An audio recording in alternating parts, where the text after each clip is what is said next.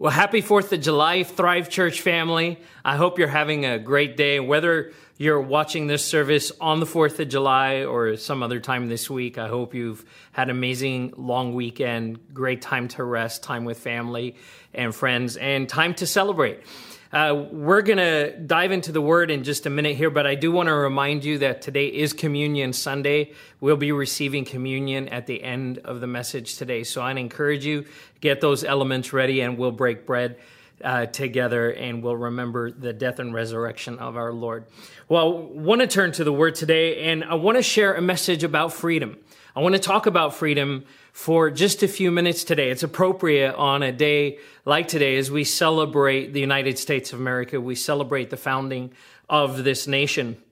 I remember the first time I celebrated 4th of July. In fact, for those of you who don't know, I wasn't born here in the U.S. I was born in another country. And when I was a little kid, I was about seven years old, I had my first opportunity to be here in the United States. Our family did a trip to the U.S., and we actually landed in Washington, D.C. on the 4th of July. And so it was absolute sensory overload. There was festivities even at the airport. There were all kinds of celebrations going on. And of course, Washington, D.C. celebrates the 4th of July big time. And so we checked into our hotel, and at the National Mall, a big old strip of grass, there was all kinds of festivities, people out barbecuing. That night, they had a big old stage set up, and there was bands playing. The Beach Boys played. There was hot dogs and fireworks, and I was just absolutely overwhelmed by that incredible experience. Just really like the most amazing, the most awesome thing I had seen in my life up to that point. And I just remember as a kid just thinking, wow, there's something so amazing, so special about this nation. You know, if you had to think about the global appeal of the United States, if you had to talk to people around the world, you know, if you'd ask what would be one word that describes what makes the United States, I think that word would be the word freedom. The word freedom. We celebrate so many of the aspects of freedom and the freedoms that we have as a nation. And that's really even about what today is all about, is the freedom we have as Americans, the fact that this nation was founded with the idea that there would be a freedom from tyranny, a freedom to worship. But we also remember and we recognize today that freedom doesn't mean that a nation is perfect, that we are not perfectly free, and that there are elements and aspects of our nation that are deeply broken, deeply divided, that not everyone experiences or expresses or receives that freedom equally. And that really comes back to the fact that governments and nations are man-made systems. So they cannot be perfect. They cannot be perfect. As wonderful as so many of aspects of our nation are, we also remember that it is a broken system, that it is an imperfect system. There's things like corruption, and of course our sin nature just affects the way that we do things in the world. And that's not just in the United States. That's every nation. That's every system of government that has ever existed, that will ever exist. And that when people interact with each other and they build systems and structures out of their own strength, there will always be a lack. But I want to tell you today, there is a kingdom that is perfect. There is a system that is perfect, and it's found in the kingdom of God. And so we remember and we recognize today that God is God over all. He is the Lord over all of the earth, not just one nation. He is the creator of all people, not just one people. That all people around the world are loved by him, that he knows their names, that he cares about them. And in fact, it's for that reason that Jesus came into the world, that he would go to the cross, that he would suffer the death he did, that he would rise again to bring salvation, as Paul would say, first to the Jews, that there was a people that God called his own, But even beyond that, that Jesus came to bring salvation, not just to the Jews, but to all peoples, to all nations, and that he is still moving, that his power is still at work in the world, that people are still being set free from their sin, no matter what nation they live in, no matter what nation they find their residence to be, they are being set free, and God is on the move. There's a couple of passages that are a reminder about the frailty of the world that we live in. 1 Peter 1:24-25, Peter writes this. He says, "For all people are like grass, and all their glory is like the flowers of the field. The grass withers and the flowers fall, but the word of the Lord endures forever." All people are like grass. That people have been born and lived and have died for centuries, for millennia, that we don't live forever, that Jesus is the only one, that we live eternally with him in heaven, but here on this earth, that this life is restricted, and that our lives are like grass. And the systems and the structures and the governments and the nations, if you look at world maps over the last 1,000 years, and you realize it all changes. Everything is in flux. Everything is in motion. But it's the word of the Lord that stands forever. His kingdom, his truth, his authority is forever. In the book of Job, as Job was sitting in the midst of his misery and his pain and his suffering, one of his replies, one of his responses to his friends is found in Job 12, verse 23. And he makes a statement. He says, he, speaking of God, he makes nations great and he destroys them. He enlarges nations and he disperses them. There is this foundational principle that God is in control. That God is in control. And it doesn't matter what nation it is, whether it's the United States of America, whether it is France or Nigeria or Australia, it doesn't matter. That God is in control. He is the one who raises up, and he is the one who disperses. He is the one who is ultimately calling the shots. So in his kingdom, this kingdom that expands beyond the borders that are made by men, this kingdom that is established forever, eternally, that will never fade, this kingdom is the one where we turn our hearts to and say, Lord, we're thankful for the nation that we live in. But more than that, God, we're thankful for the kingdom that you have established. In essence, we are dual citizens, that we live in this world, we live in this nation. But when we give our lives to Jesus, we become citizens of heaven, that we become citizens of the kingdom of God. You see, the greatest freedom, the absolute greatest freedom is not found in a country or an ideology or a political system. The greatest freedom is found in Jesus Christ alone.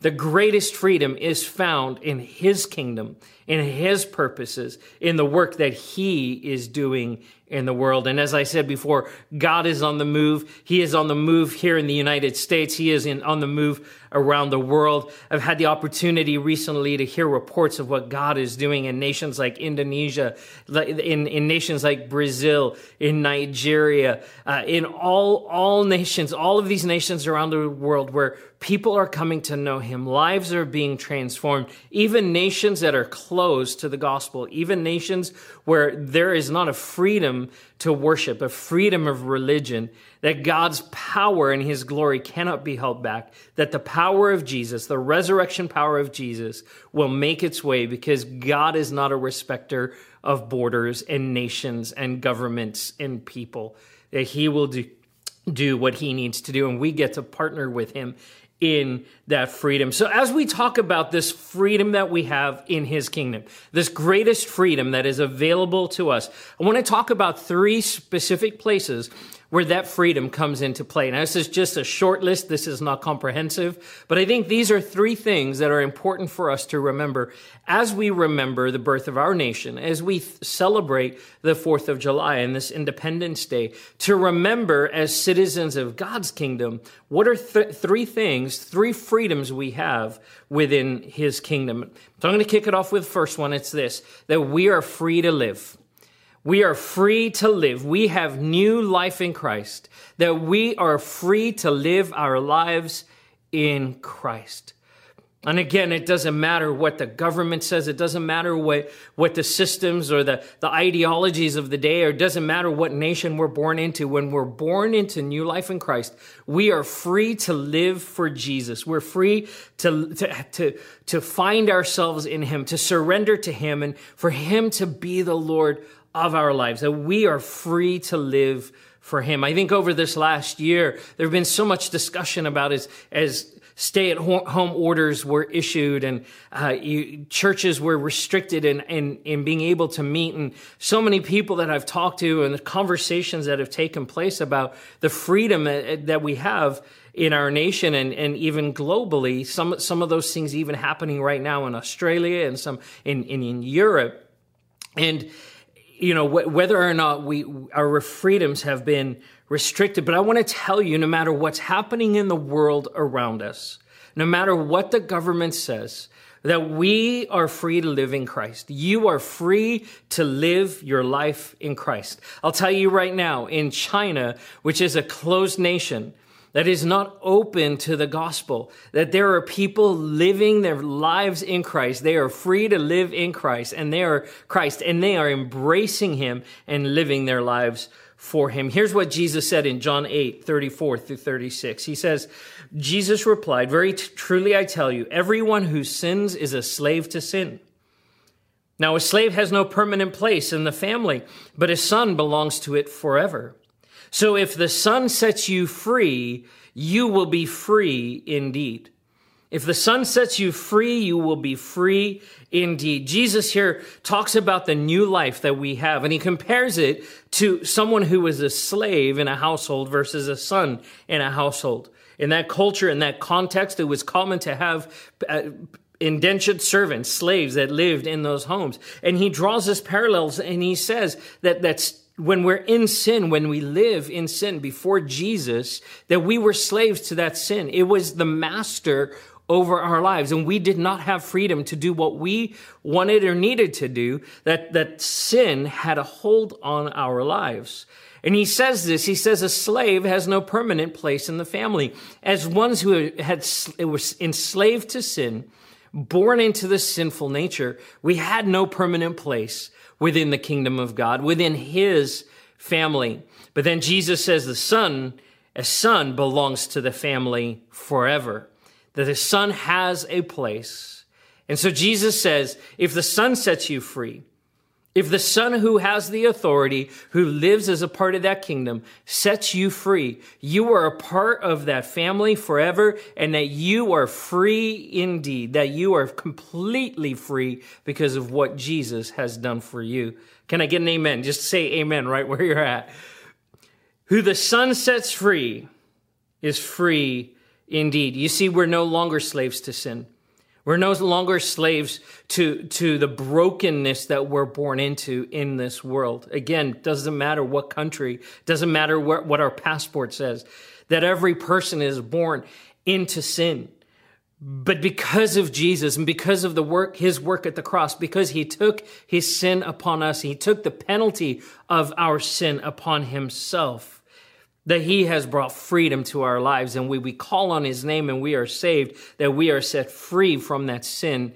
And when we are free indeed. We are free forever. We are now sons and daughters. We are now part of God's family, and sin is no longer our master. We are free to live a new life.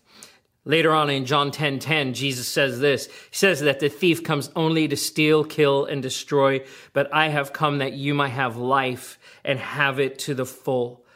This is our core passage here at Thrive Church. That's where we derive that name Thrive from. That God has designed you to thrive. He desires for you to thrive. And that the goal of the enemy is to rob you of that life, to steal and kill and to destroy. But Jesus has come that you would have everlasting life, that you would have life abundantly in this life and eternally in heaven with him. that God brings freedom. We have the freedom to live for him. We have the freedom to grow in him. We have the freedom to love him and to walk with him, to become mature followers of Jesus Christ, to grow up in the household, in the kingdom of God, and to thrive, to have the fullest life possible in him. We are free to live in Christ. Paul echoes the same idea in 2 Corinthians chapter 3, verse 17. He says this, "Now the Lord is the Spirit, and where the Spirit of the Lord is, there is freedom." The Lord is the Spirit, and where the Spirit of the Lord is, there is freedom. That when we give our lives to Jesus, when we surrender our lives to him, and we become citizens of heaven, that his Spirit comes and dwells in us. And because of that, where the Spirit of the Lord is, there is freedom, that his Spirit brings freedom into our lives. Now we get to choose whether we live in that freedom or not. We are free to live, but we don't have to stay there. We can choose to walk into the brokenness and to the trappings of sin. But Jesus gives us what we need. He gives us the opportunity and the means to live for him. Now, I want to encourage you, embrace fully the freedom you have to live for Christ, that the Spirit of God will empower you, that he will undergird you to live for him, to be transformed by him, to receive from him the fullest and the greatest freedom and joy that you can experience in this life. So we are free to live. We're also, secondly, we are free to worship. You are free to worship. I am free to worship. Jesus had an encounter with the Samaritan woman at the well in John chapter 4. And as they were talking, the issue of worship came up. And this is what Jesus says, starting in verse 21 of John 4. He says, "Woman," Jesus replied, "believe me, a time is coming when you will worship the Father neither on this mountain nor in Jerusalem. You Samaritans worship what you do not know. We worship what we do know, for salvation is from the Jews. Yet a time is coming and has now come when true worshipers will worship the Father in the Spirit and in truth, for they are the kind of worshipers the Father seeks. God is Spirit, and his worshipers must worship in the Spirit and in truth." There's an important part of this conversation that takes place as Jesus is dialoguing with this lady. She's saying, well, you Jews, you worship in Jerusalem, and us Samaritans, we worship up on this mountain. And their worship was very much tied to a place, to a location. If you go to Israel today, you can go to so many of those holy sites where worship took place. That the people would travel, they would go to festivals, and that they would go at certain times of the year to worship, and they would go up to high places like Jerusalem to worship God. But Jesus says there's this new day coming. In fact, has already come, as he speaks about himself, where he says it doesn't matter whether you're a Samaritan or a Jew, and it doesn't matter whether you worship on a mountain or in Jerusalem. When we put it into a current context, it doesn't matter if you worship in a building or in a park or in your living room. It doesn't matter. The location doesn't matter. What matters is that we worship God in spirit and in truth. Jesus says that. He says true worshipers, a time is coming and has now come when true worshipers will worship the Father in spirit and in truth. And then he says those are the kinds of worshipers that the Father is looking for. That people, worshipers, followers of Jesus, who have the freedom, we have the freedom to worship him in spirit and in truth. That is what God is looking for. So what does that mean? What does it mean to worship in spirit and in truth? Why are those distinctions made? Well, it's the Spirit of God that brings freedom, and we just read about that in John. It's the Spirit of God that brings freedom. And so when we worship with the Spirit of God, when we worship in spirit, there is a freedom, there is a release that takes place. There is an empowerment that takes place in our lives that allows us, that frees us to worship God fully, but then to worship in truth, that our worship would be genuine, that our worship would come from a heart place. See, Worship for Jesus was not tied to a location. Worship was a matter of the heart. It was an inclination, a posturing of the heart. And he's saying that worship needs to come from a truthful place, an honest place in our lives, that our lives would be surrendered, as Paul says in Romans 12, that our lives would be this act of worship, that we would surrender our lives to him fully, not because of what I get out of it, but that we would adore him for who he is, because he is God, that there is a humility that comes in true worship. So we're empowered by the Spirit, but we walk with a humility in truth as we worship God, recognizing that he is God. See, when I worship God, I magnify him. When I adore him, my view of who he is increases, and my estimation of who I am decreases. See, we can get that backwards when we don't walk in a place of worship, or we worship the wrong things. We can start thinking that we're better, that we're more, that we have it figured out, that we have the answers, that we can walk in a place of pride. But when we worship in spirit and in truth, we are reminded about who God is and how small we are. Yet there is an invitation from him to us to engage with him, to live with him, to be empowered by him. So as we humble ourselves, as the word says, that he will lift us up. And so we focus our worship. We are free to worship God, whether that is, again, in a park, in a bedroom, in a living room, in a backyard, in a sanctuary. It doesn't matter. We are free to worship God, not just with song, but with our whole being, with every part of who we are. So we're free to live. We're free to worship. And then I want to close with this one as we get ready to receive communion. We're free to pray. We are free to pray. And more than that, we're encouraged to pray. We're invited to pray. We're mandated to pray. That prayer should be one of the marks of our lives as followers of Jesus. In fact, prayer is one of the most important things that we can and should do as the church. That we would pray prayers of intercession, that we would stand in the gap for things that are happening both in our nation and around the world, that we would intercede for people. I've been watching the news this last week as the reports have been coming in from Florida, from Miami, and the collapse of that building and the lives that have been impacted. And as the death toll mounts, and hearing the stories of the responders, that we would pray for those kinds of situations. In fact, let's just do that right now. Let's just pause. Would you pause right where you're at? And let's just pray. Would you agree with me? Father, we pray for all of those impacted by this tragedy in Miami. Lord, we pray for the families who've lost loved ones. We pray for the families that are still waiting, Lord, to hear about the recovery, Lord, of lost ones who maybe have died in the building collapse. Lord, for those who've lost their homes, Lord God, Lord, for that whole community that is grieving, Lord God,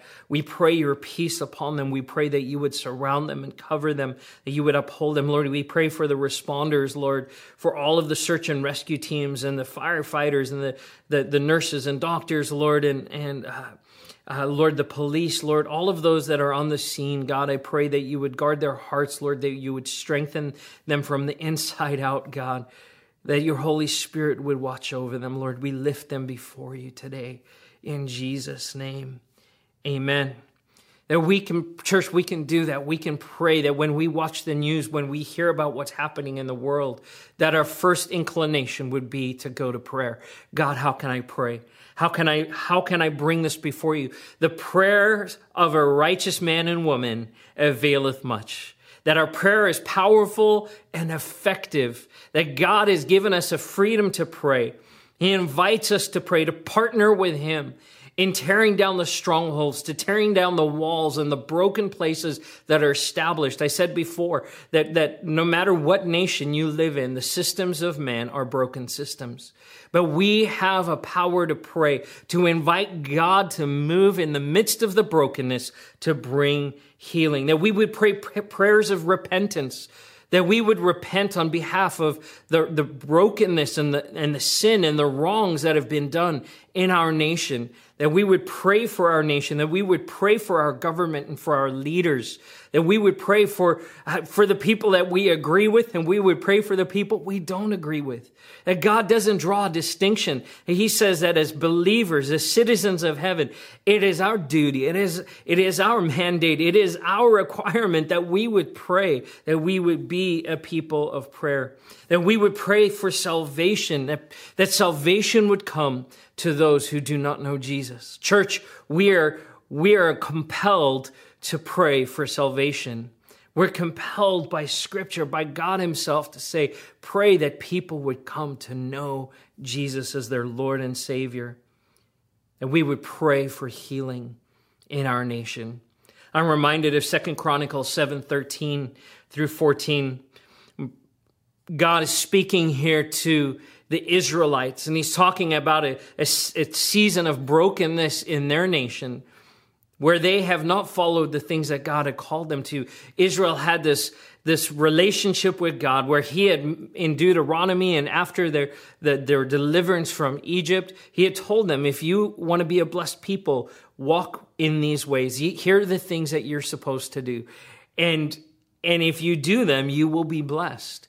Then Israel would, for a season, would follow the ways of the Lord, and then they would get distracted, and they would buy into the systems and the structures of worship that existed around them, and they would neglect it. They would turn their backs on the Lord, and that brokenness would come as a result into their nation.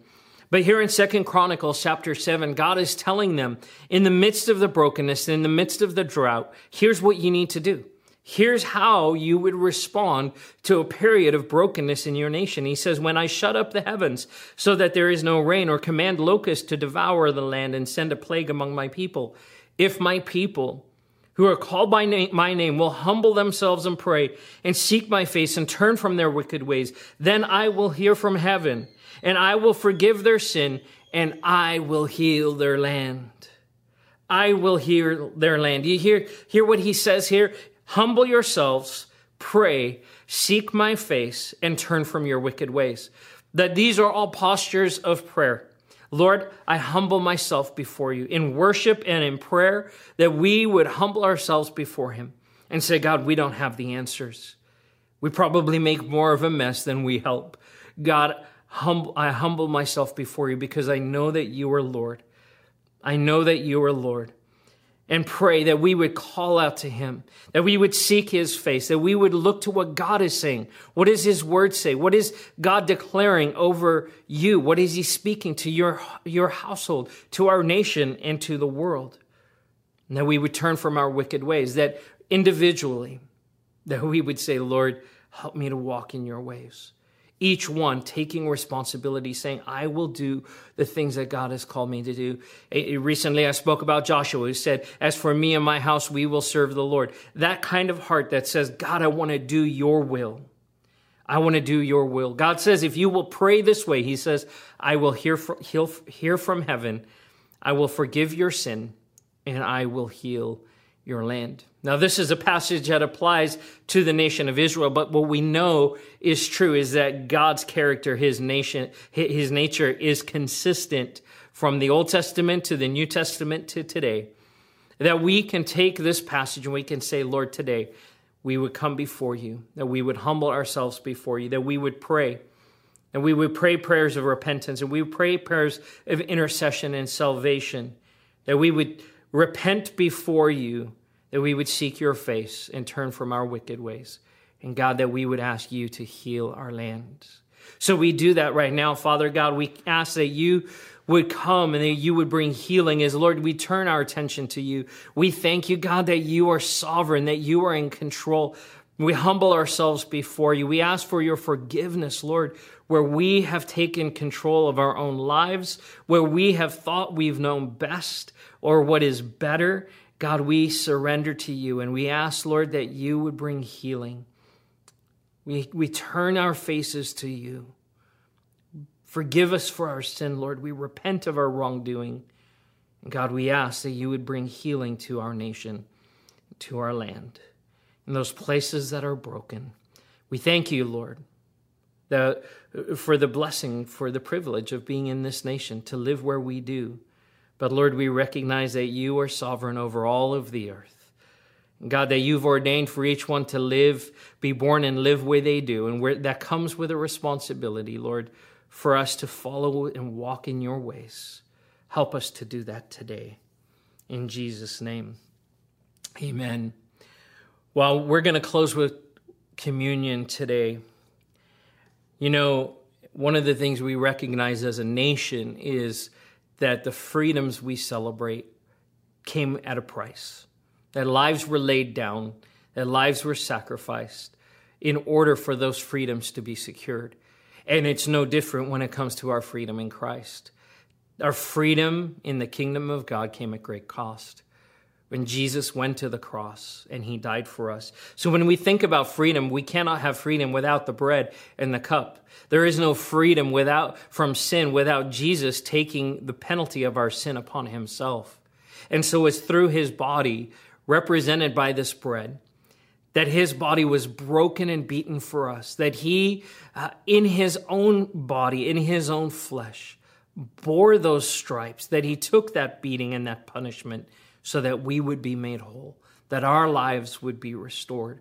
So Jesus, would you take the bread? Jesus, we thank you for your body that was broken and beaten for us, that we would be made whole, that we would have reconciliation, that, Lord, our bodies would be made whole, that our relationships would be made whole, God, that our minds and our emotions would be made whole in you. We give you praise and we thank you for the bread. We thank you for your sacrifice.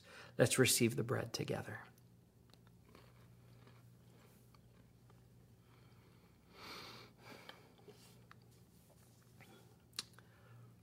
And Lord, we thank you for your cup. It's through the shed blood of Jesus Christ that our sins have been forgiven, that our sins have been washed away, wiped away, that the slate is clean.